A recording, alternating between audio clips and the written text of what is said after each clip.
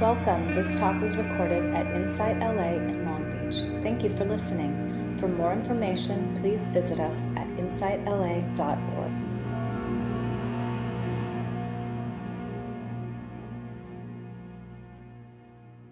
So welcome to Insight LA Long Beach Sunday Sit. We're going to be talking today about 37 practices of a bodhisattva. We started this a couple weeks ago, and so this will be part 2, but if you did not come to part 1, no problem. It'll be, we're going to do some review and then jump into the verses. My name is Casey. I'm an instructor for Insight LA. Happy to be here with all of you. Thank you very much for coming out. So how many people brought the printout of the 37 practices that we did last time? 2 people? Well, this is awesome. So we'll be we'll be doing some jerseys. I did bring more, but we're not going to have enough. But yeah, we could share. So no problem at all. So I'm actually going to hand out.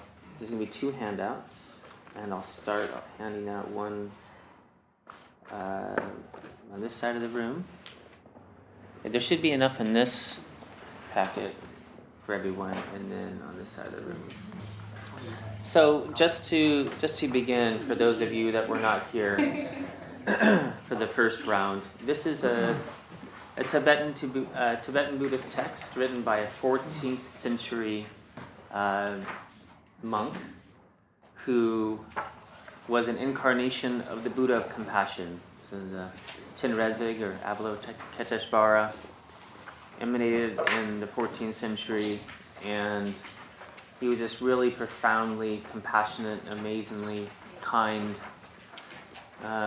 monk. And he kind of condensed the Bodhisattva's way of life by Shantideva into these 37 verses. And what's amazing about these 37 verses is they could be seen as an outline of the entire path. And I'll back up a little bit and speak about what is a bodhisattva. The air conditioning is on, by the way. This is not one of those on-purpose suffering moments. A bodhisattva, the short definition would be a being that can at any time reach enlightenment. So a bodhisattva is a being who incarnates solely for the benefit of all beings. So it's a being that can basically be completely enlightened, merge with the infinite, no need to incarnate in a physical form, maybe an avatar, be another name for this. An enlightened being that doesn't partake in the full enlightenment for the for the benefit of others, right? So, but bodhisattvas are said to go into hell realms on purpose, and will stay in samsara until all beings are free. Right? To do whatever it takes until all beings are freed. And so on a relative level, we can aspire to be bodhisattvas or have a bodhisattva intention that we're here to reach enlightenment for the benefit of all beings. And that we can make a bodhisattva vow, and the bodhisattva vow is that I'm going to stay and do whatever I can for countless eons until all beings who are limitless are freed. So it's quite a far-reaching vow, or it's kind of not a small deal, right? And in the Mahayana tradition, this is of Buddhism, the Mahayana vehicle called the Great Vehicle. This is very core in the teaching. This is very core, and whereas the Theravada path might take the Eightfold Path, the Bodhisattvas partake in following the 6 perfections, which are in these verses, practicing the 6 perfections, which are really, really similar. So that's kind of an overview of what is a bodhisattva. And again, this motivation, they said that somewhere along the incarnations of the Buddha, that he had an opportunity to become enlightened. And he saw somebody do a kind act in front of him. And there was this extremely kind act. And when he saw that, he thought, I'm not going to reach enlightenment just for myself. That wouldn't have much purpose. I absolutely need to reach enlightenment for the benefit of all beings. And they said if he didn't have that intention right then, he would have been enlightened on the spot. But being that he said, I want to do this for the benefit of all beings, then it actually took him longer to reach enlightenment, but the enlightenment was absolutely complete. So it is said that if we reach enlightenment just for the benefit of ourselves, it's not complete. There's still a little stage to go. But it's for the benefit of all beings, it's complete. It's full. And also with the intentions, it is said that whatever intentions we make before our enlightenment, if we do it for the benefit of all beings, the moment that we're enlightened, all beings get a strong taste of that. In fact, they say that Chenrezig, or the Buddha of compassion, being that she made such strong intentions before enlightenment, because of that, once enlightenment was had, all those infinite blessings have come to fruition. The chant, for example, Om Mani Padme Hum, even they said if an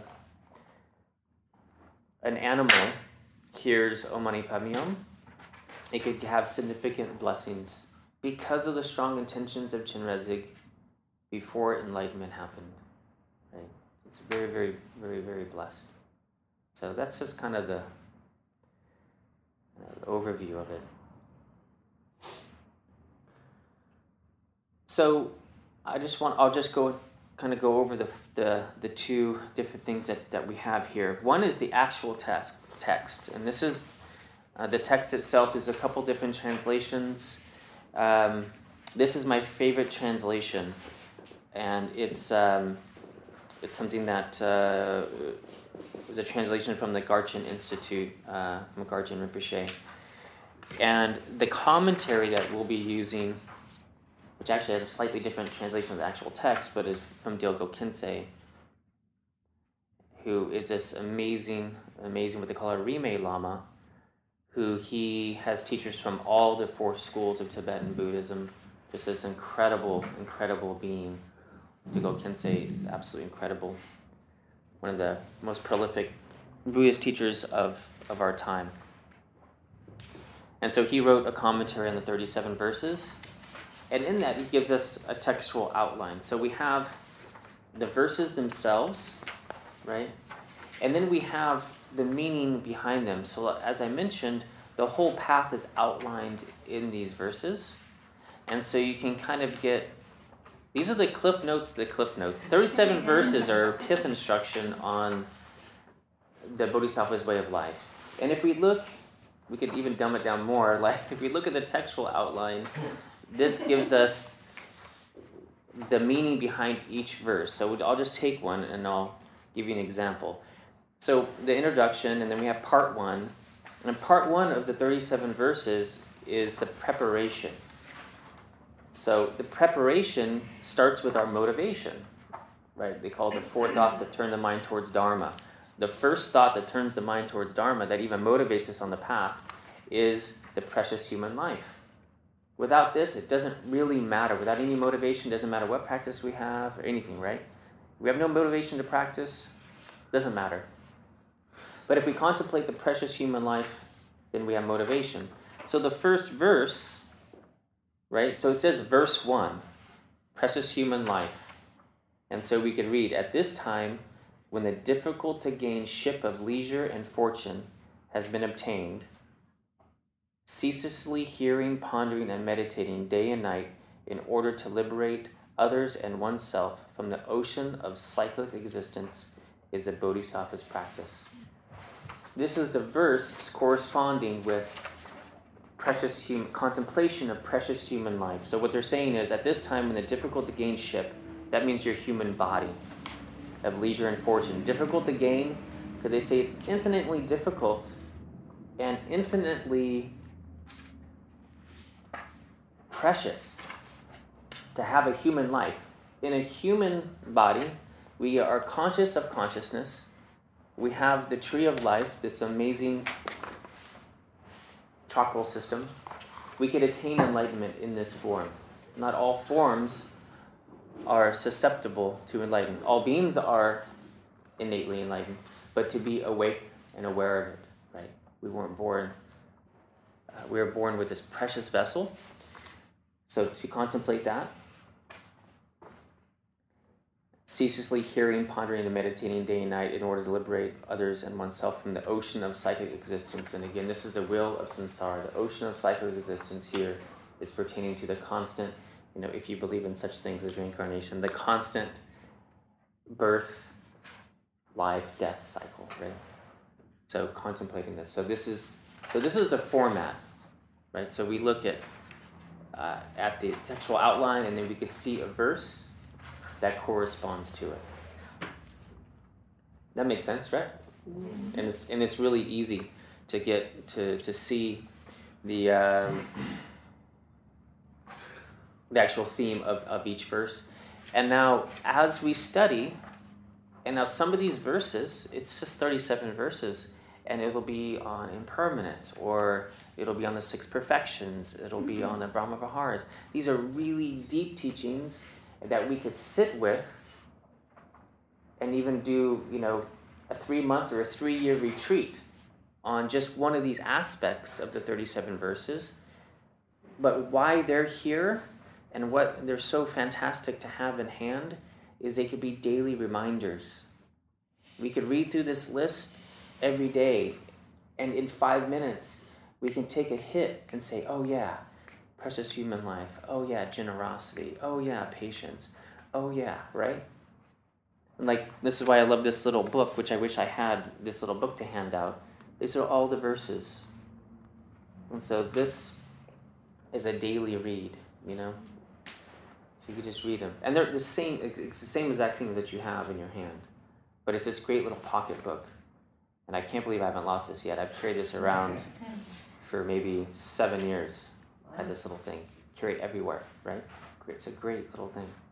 So that's an overview of how do we use this, what it's for. It's for this little daily hit. Okay, yeah, this is it. So knowing that this would take a lifetime to go over in depth all of these teachings, they're fantastic to have. Okay, so let's just go over, we're just going to take our time,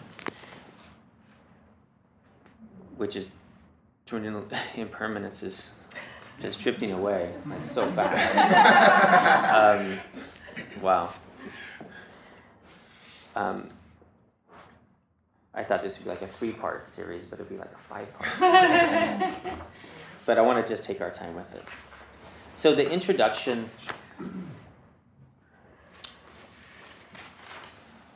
So if we look back to the verses, it says homage to, and then at all times I prostrate with respectful 3 doors. The 3 doors of the body, speech, and mind.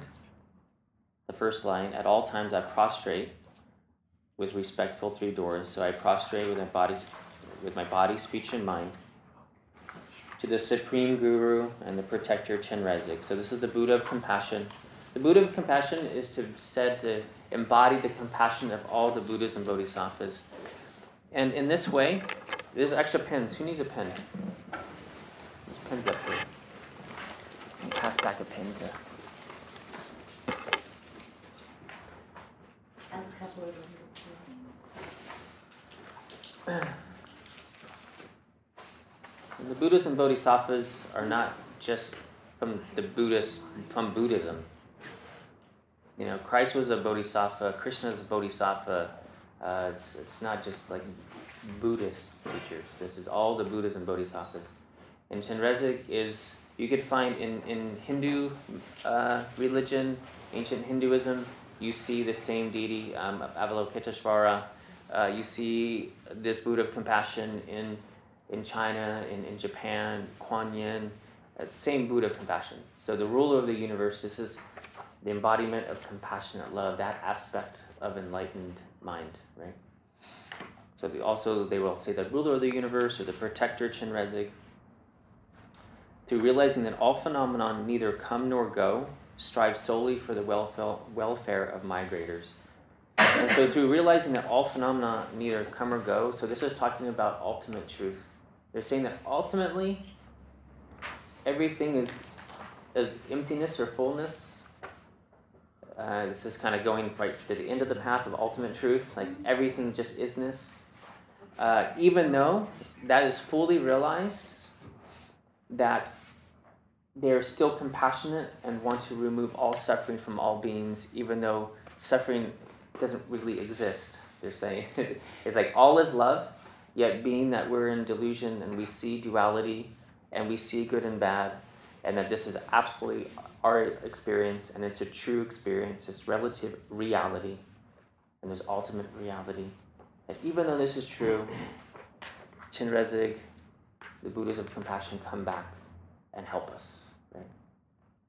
The perfect Buddhas, source of benefit and happiness, arise from accomplishing the sublime Dharma, and as that accomplishment depends on knowing the Dharma practices, I will explain the Bodhisattva's practice. So this is Thogme saying, here I go, I'm going to go ahead and talk about how to become a Bodhisattva. Okay, so we went over the first one. And again, if we look back to part 1, this is the preparation. And verse 2, the 3 poisons. So what are the 3 poisons? Attachment.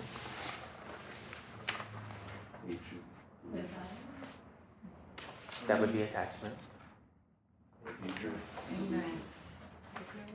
Aversion. Ignorance. You said Indifference. hatred. Yeah. Hatred, ignorance, delusion. Yeah. So they're called different names, but attachment, some of the most classic one is attachment, aversion, and ignorance.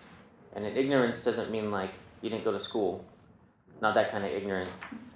Ignorance means ignorant to true reality. Right? Ignorance to the right view of how things really are. Ignorance to how it all really works. Right? We have deluded mind.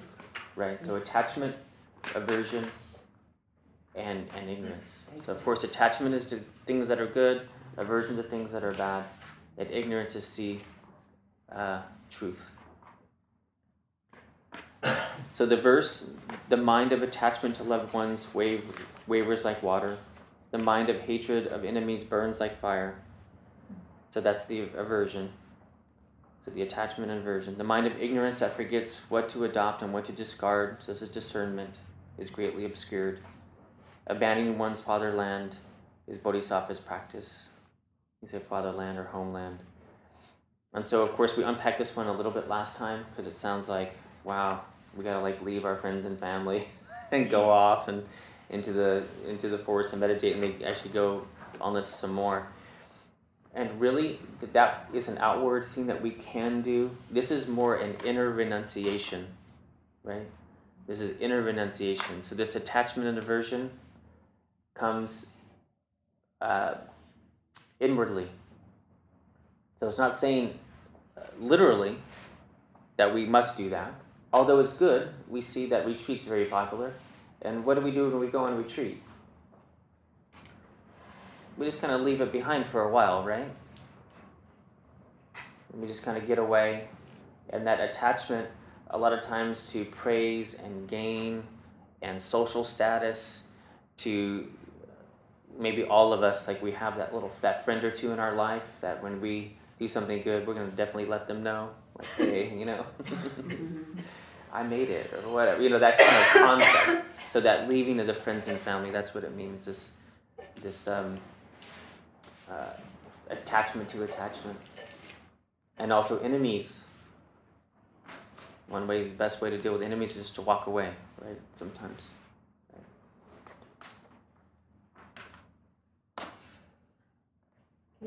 Yes. What about clinging as a way of looking at attachment? Clinging? Yeah, same word, like attachment, clinging. Yeah.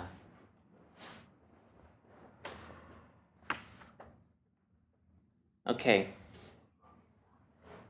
So number 3, relying on solitude. It kind of goes deeper into that. When harmful places are abandoned, disturbing emotions gradually diminish. Being without distraction, virtuous endeavors naturally increase. Being clear-minded, certainty in the Dharma arises. Resorting to secluded places is a bodhisattva's practice. And so this is so very true. Sri Kaswara used to say, environment is stronger than will. And so going to those places that cultivate the positive attributes, going to meditation centers, going on retreat, coming here, being with spiritual friends, all of those things that create a beneficial attitude, so important, right? So important on the path.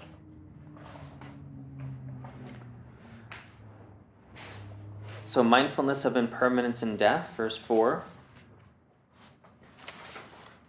Long associated companions will part from each other. Wealth and possessions obtained with effort will be left behind. Consciousness, the guest, will cast aside the guest house of the body. Letting go of this life is a bodhisattva's practice.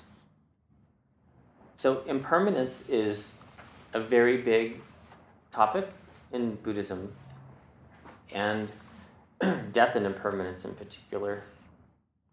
And it's, so fun to think about. And it would be odd not to have an aversion of that to, it's only natural, right? But like we've said many times, that I think we're just covering this in the Wednesday night class, that Buddha was really into reality. He was really into what's real and didn't really care much of anything else, because he said, like, once we could jive with what's real, then we're good. But once we love what is, then there's no problem. And what is pretty obvious. But we just have to jive with it, So this impermanence, the meditation on death and impermanence, is extremely liberating once we become in tune with it, that it's okay. Right? And the okay part comes when we reach a place that is beyond birth and death. We did a thing on Wednesday night we could do real quick here, is just check into your awareness, that part of you that knows you're alive and breathing, and just check in. And where does your awareness begin and end?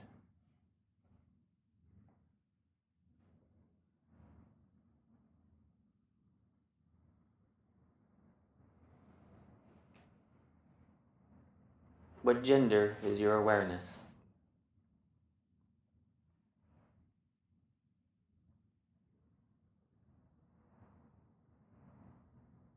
How old is your awareness?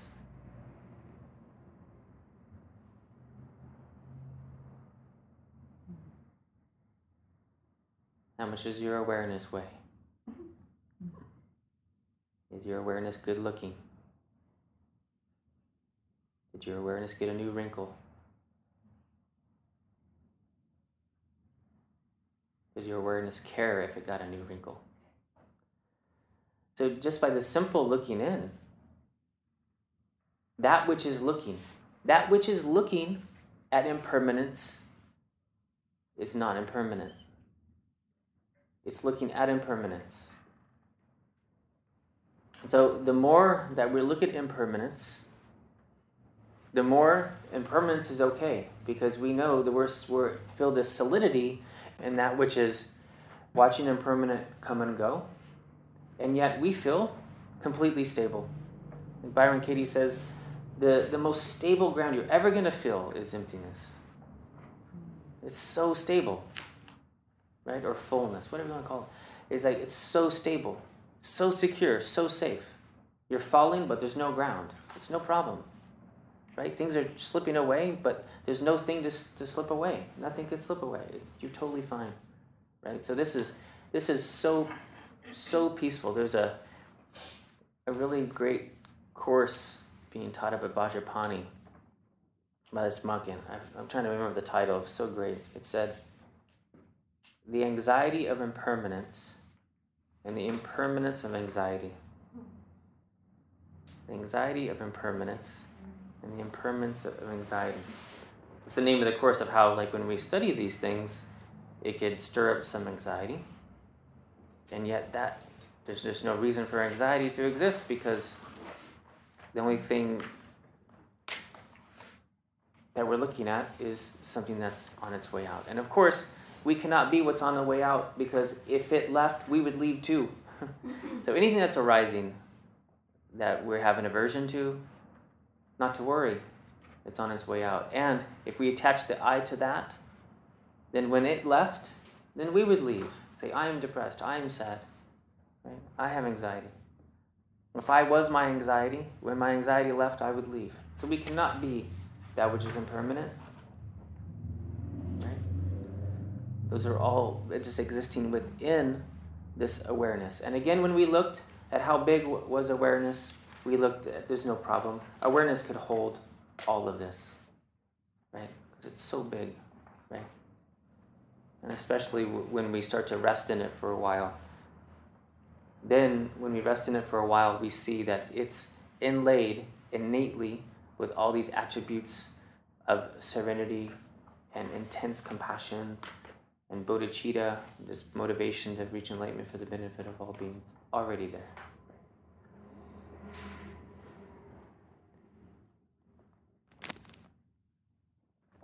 I don't think the air conditioning is working. The impermanence of a certain temperature is obvious.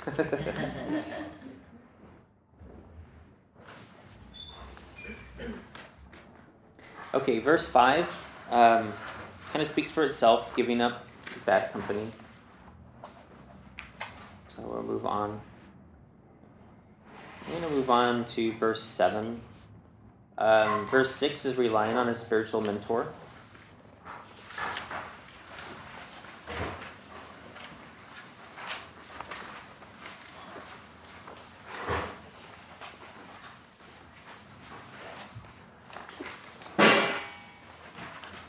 So the triple gem here is the Buddha, the Dharma, the Sangha. So if you read number 7, so this is taking refuge. So I'll just speak for a moment on that, because it could use maybe a little unpacking. What worldly God, himself also bound in the prison of psychic existence, is able to protect others? Therefore, when refuge is sought, taking refuge in the undeceiving triple gem is the Bodhisattva's practice. So, in Buddhism, there's taking refuge in the Buddha, the Dharma, the Sangha. So it's important to note right off the bat that this refuge is completely within us. So even though it seems external, we're taking refuge in our innate Buddha nature through all three of those. It's our own innate Buddha nature that we're taking refuge in. So we're taking refuge in the fact that we already are what we're seeking, and that we're taking refuge. This is the faith that I am the enlightenment, I am the love, I am the peacefulness, I am that. Right? I take refuge in that. When things go crazy and I feel crazy, I take refuge in knowing that I already am a Buddha, a Christ, a Krishna. I already am that. And so what a guru would do was they hold that for us, right? She is there holding that, holding your divine nature until we recognize it. So it's like this holding on to it and saying, until you recognize it yourself, I'm going to show you it in little pieces until you finally are filled up with it yourself, right? So taking refuge in the Buddha, so this is like the historical Buddha. You can take refuge in Shakyamuni Buddha, but also the Buddha within. And then the Dharma. The Dharma is the enlightened teachings. The Dharma, all the teachings, right? And again, this could be not only Buddhist teaching, all teachings of truth. This is the Dharma. But then also the Dharma is, this sounds funny, but depending on how they spell it, if it's a capital D or not, Dharma could also refer to all phenomena. All phenomena that's arising is Dharma. So is it the capital D or not? I forget which one's which. Which one's the actual teachings, or which one is just the Dharma. So we know that the essence of all phenomena is Buddha nature, right? Like this is Buddha nature. Everything's Buddha nature, right? In relative reality, we would say this is a voice recorder, right? But we know innately from its own side, it's not just manifesting as a voice recorder. We're labeling that onto it, right? So innately, it just is. So if we hand this over to a small child or to a indigenous tribe, they're not going to say, "Oh, look at that, a Sony voice recorder. How awesome! Where's the record button? Let me go." It's right. It's our imputation onto it, and it's only there because of relative reality that doesn't exist without something else existing. So it's dependent origination, right? Not existing from its own side. It needs something else to exist. We need tall, we need short, right, to have each other. We need number 2 and the number 4 to have the number 3. It's existing like that, right? So all phenomena, its nature, if we meditate on phenomena, which we're doing, like in meditation, we do sound meditation, body meditation, breath meditation, and then we meditate on it until we see the essence of it. We're like a scientist in like quantum physics, right? We just look, and then we're like, oh my gosh, you're not actually there. Quantum physics already figured this out, yeah? They say already it's at the point where these particles don't exist unless the scientists think that they exist there, right? So it can get that subtle. So the Buddha, the Dharma, and then the Sangha. The most important piece, Sangha is spiritual friends, right? So this is the most important piece. Like the Buddha said when he was asked, the disciple came up and said, "Buddha, I think that the Sangha is 50% of my practice." And he says, "No, it's 100% of your practice. 100% of our practice is relying on spiritual friends." Yeah. I'm sorry, you said the Buddha, the Dharma, and the Sangha. and the Sangha. Yeah. Yes. And in what sense is the Sangha internal? In what sense? You mentioned that all three Yeah. ashrams are internal. Yeah. Because we're all sharing the same Buddha nature. So my Buddha nature, like Namaste, the divinity within me salutes the divinity within you. So even though you're holding me, and let's say my spiritual friend, let's say you're a fantastic example of generosity, right? I see you, and you're such a generous being that you really add to one of my 6 perfections of generosity. Although generosity is innate within me, right? But you're an external example of that. So, good question, though.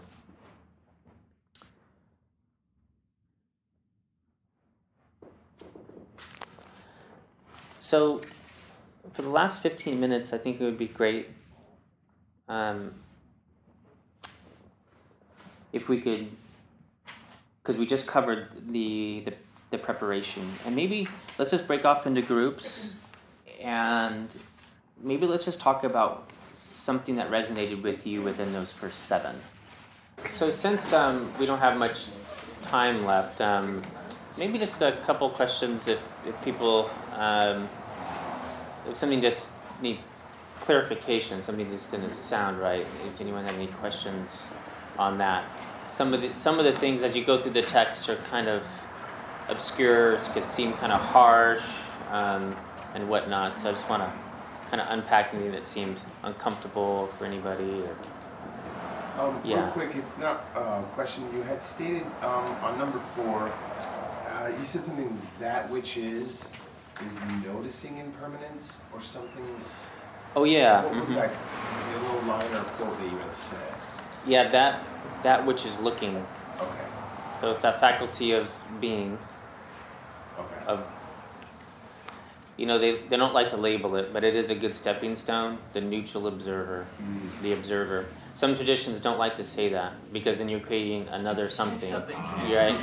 But in the Tibetan tradition, a lot of times it's used. So you'll say, as a neutral observer, look at what's arising.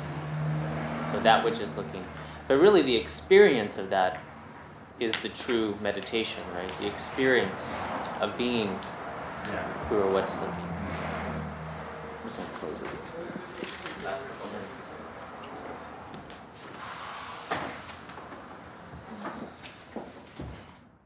Yeah, anyone else? Yes.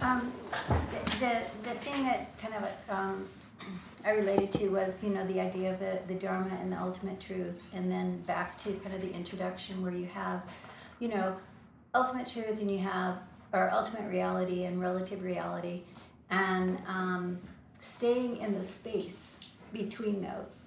So that, and what I mean is like, being able to, have empathy, for example, what happened to Dallas or Minneapolis or Baton Rouge or, without being overwhelmed and without dismissing it and jumping to, this is all, it's really not reality anyway, thank God there's a true reality, that kind of thing. Right. So my questions are more about that, the navigating that in between territory. Yeah. Most difficult of all, really, when we definitely don't want to do a spiritual workaround, they call it, like or a spiritual bypass, is, we just bypass life saying, oh, everything's ultimate truth, I was sitting with the Venerable Tenzin Chogi one time, and literally somebody stole towels from the hotel, and they said, oh, it's all empty anyway. She was like horrified, it's like, what? I realize it's a bigger question, but it was just... Yeah. But I think it's important in today's times. And we have to know that enlightened essence is bodhicitta. Enlightened essence is caring for others. Enlightened essence is caring for ourselves. Enlightened essence is waking up all beings. It's like, and this is where we do it. Heaven and earth are right here. This is it. This is it. I was around a monk at Vajrapani, and he'd always say, like out of the blue, out of nowhere, this is it. This is it. This is it. Everywhere you go, this is it.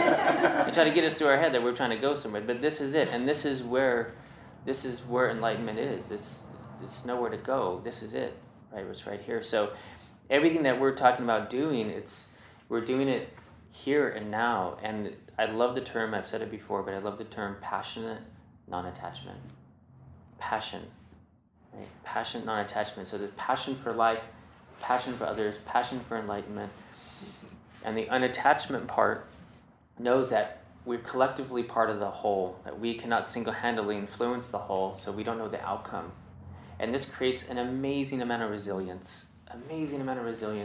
If we could work with passion and then know that the final outcome is an unknown, right? But the work itself is it, right? This is where the sila, the ethics comes in. This is all of that, right? And enlightenment too.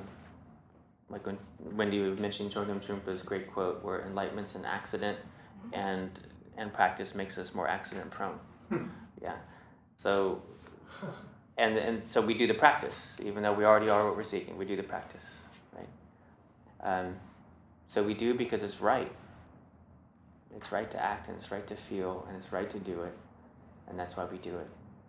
And we don't know the outcome.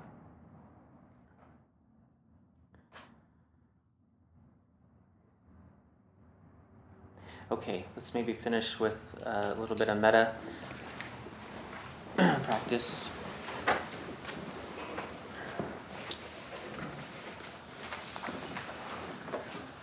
So we have our prayer box here, and so just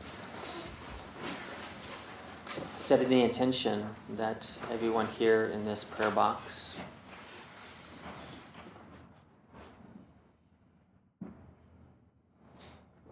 along with two of our Sangha members, Katie and Zoe, their mothers, have both underwent hip surgery this past week.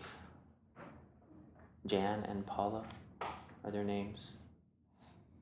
So praying for them, praying for the families of those that lost their life here recently, and it just seems to add up all the different situations, but just holding them all in our hearts.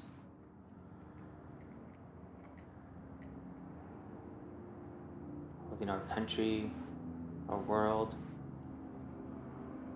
the political figures all around the world, holding them in our hearts. Praying them, all beings, without exception. May all beings be happy, joyful, at peace, resting in great serenity, and free from suffering.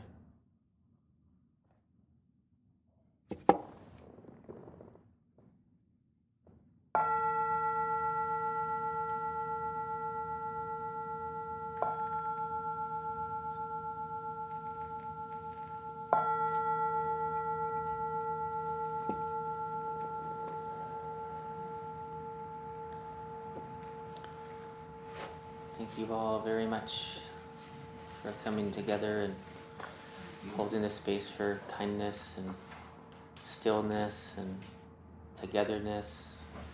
And during these times, it's so awesome. I mean, we always have that choice.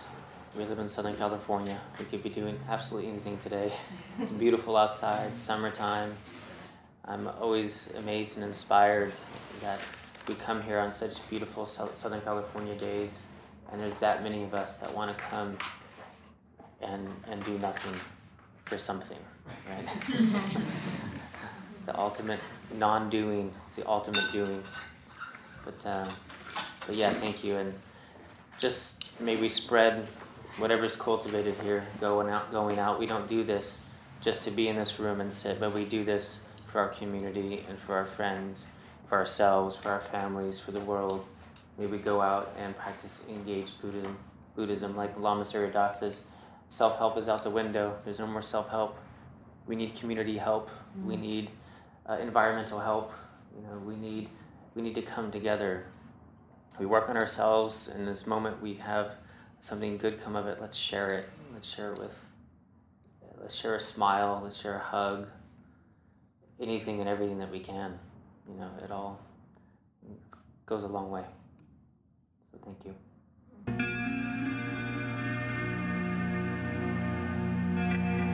You have just listened to a recording from Insight LA in Long Beach. For more information, please visit us at insightla.org.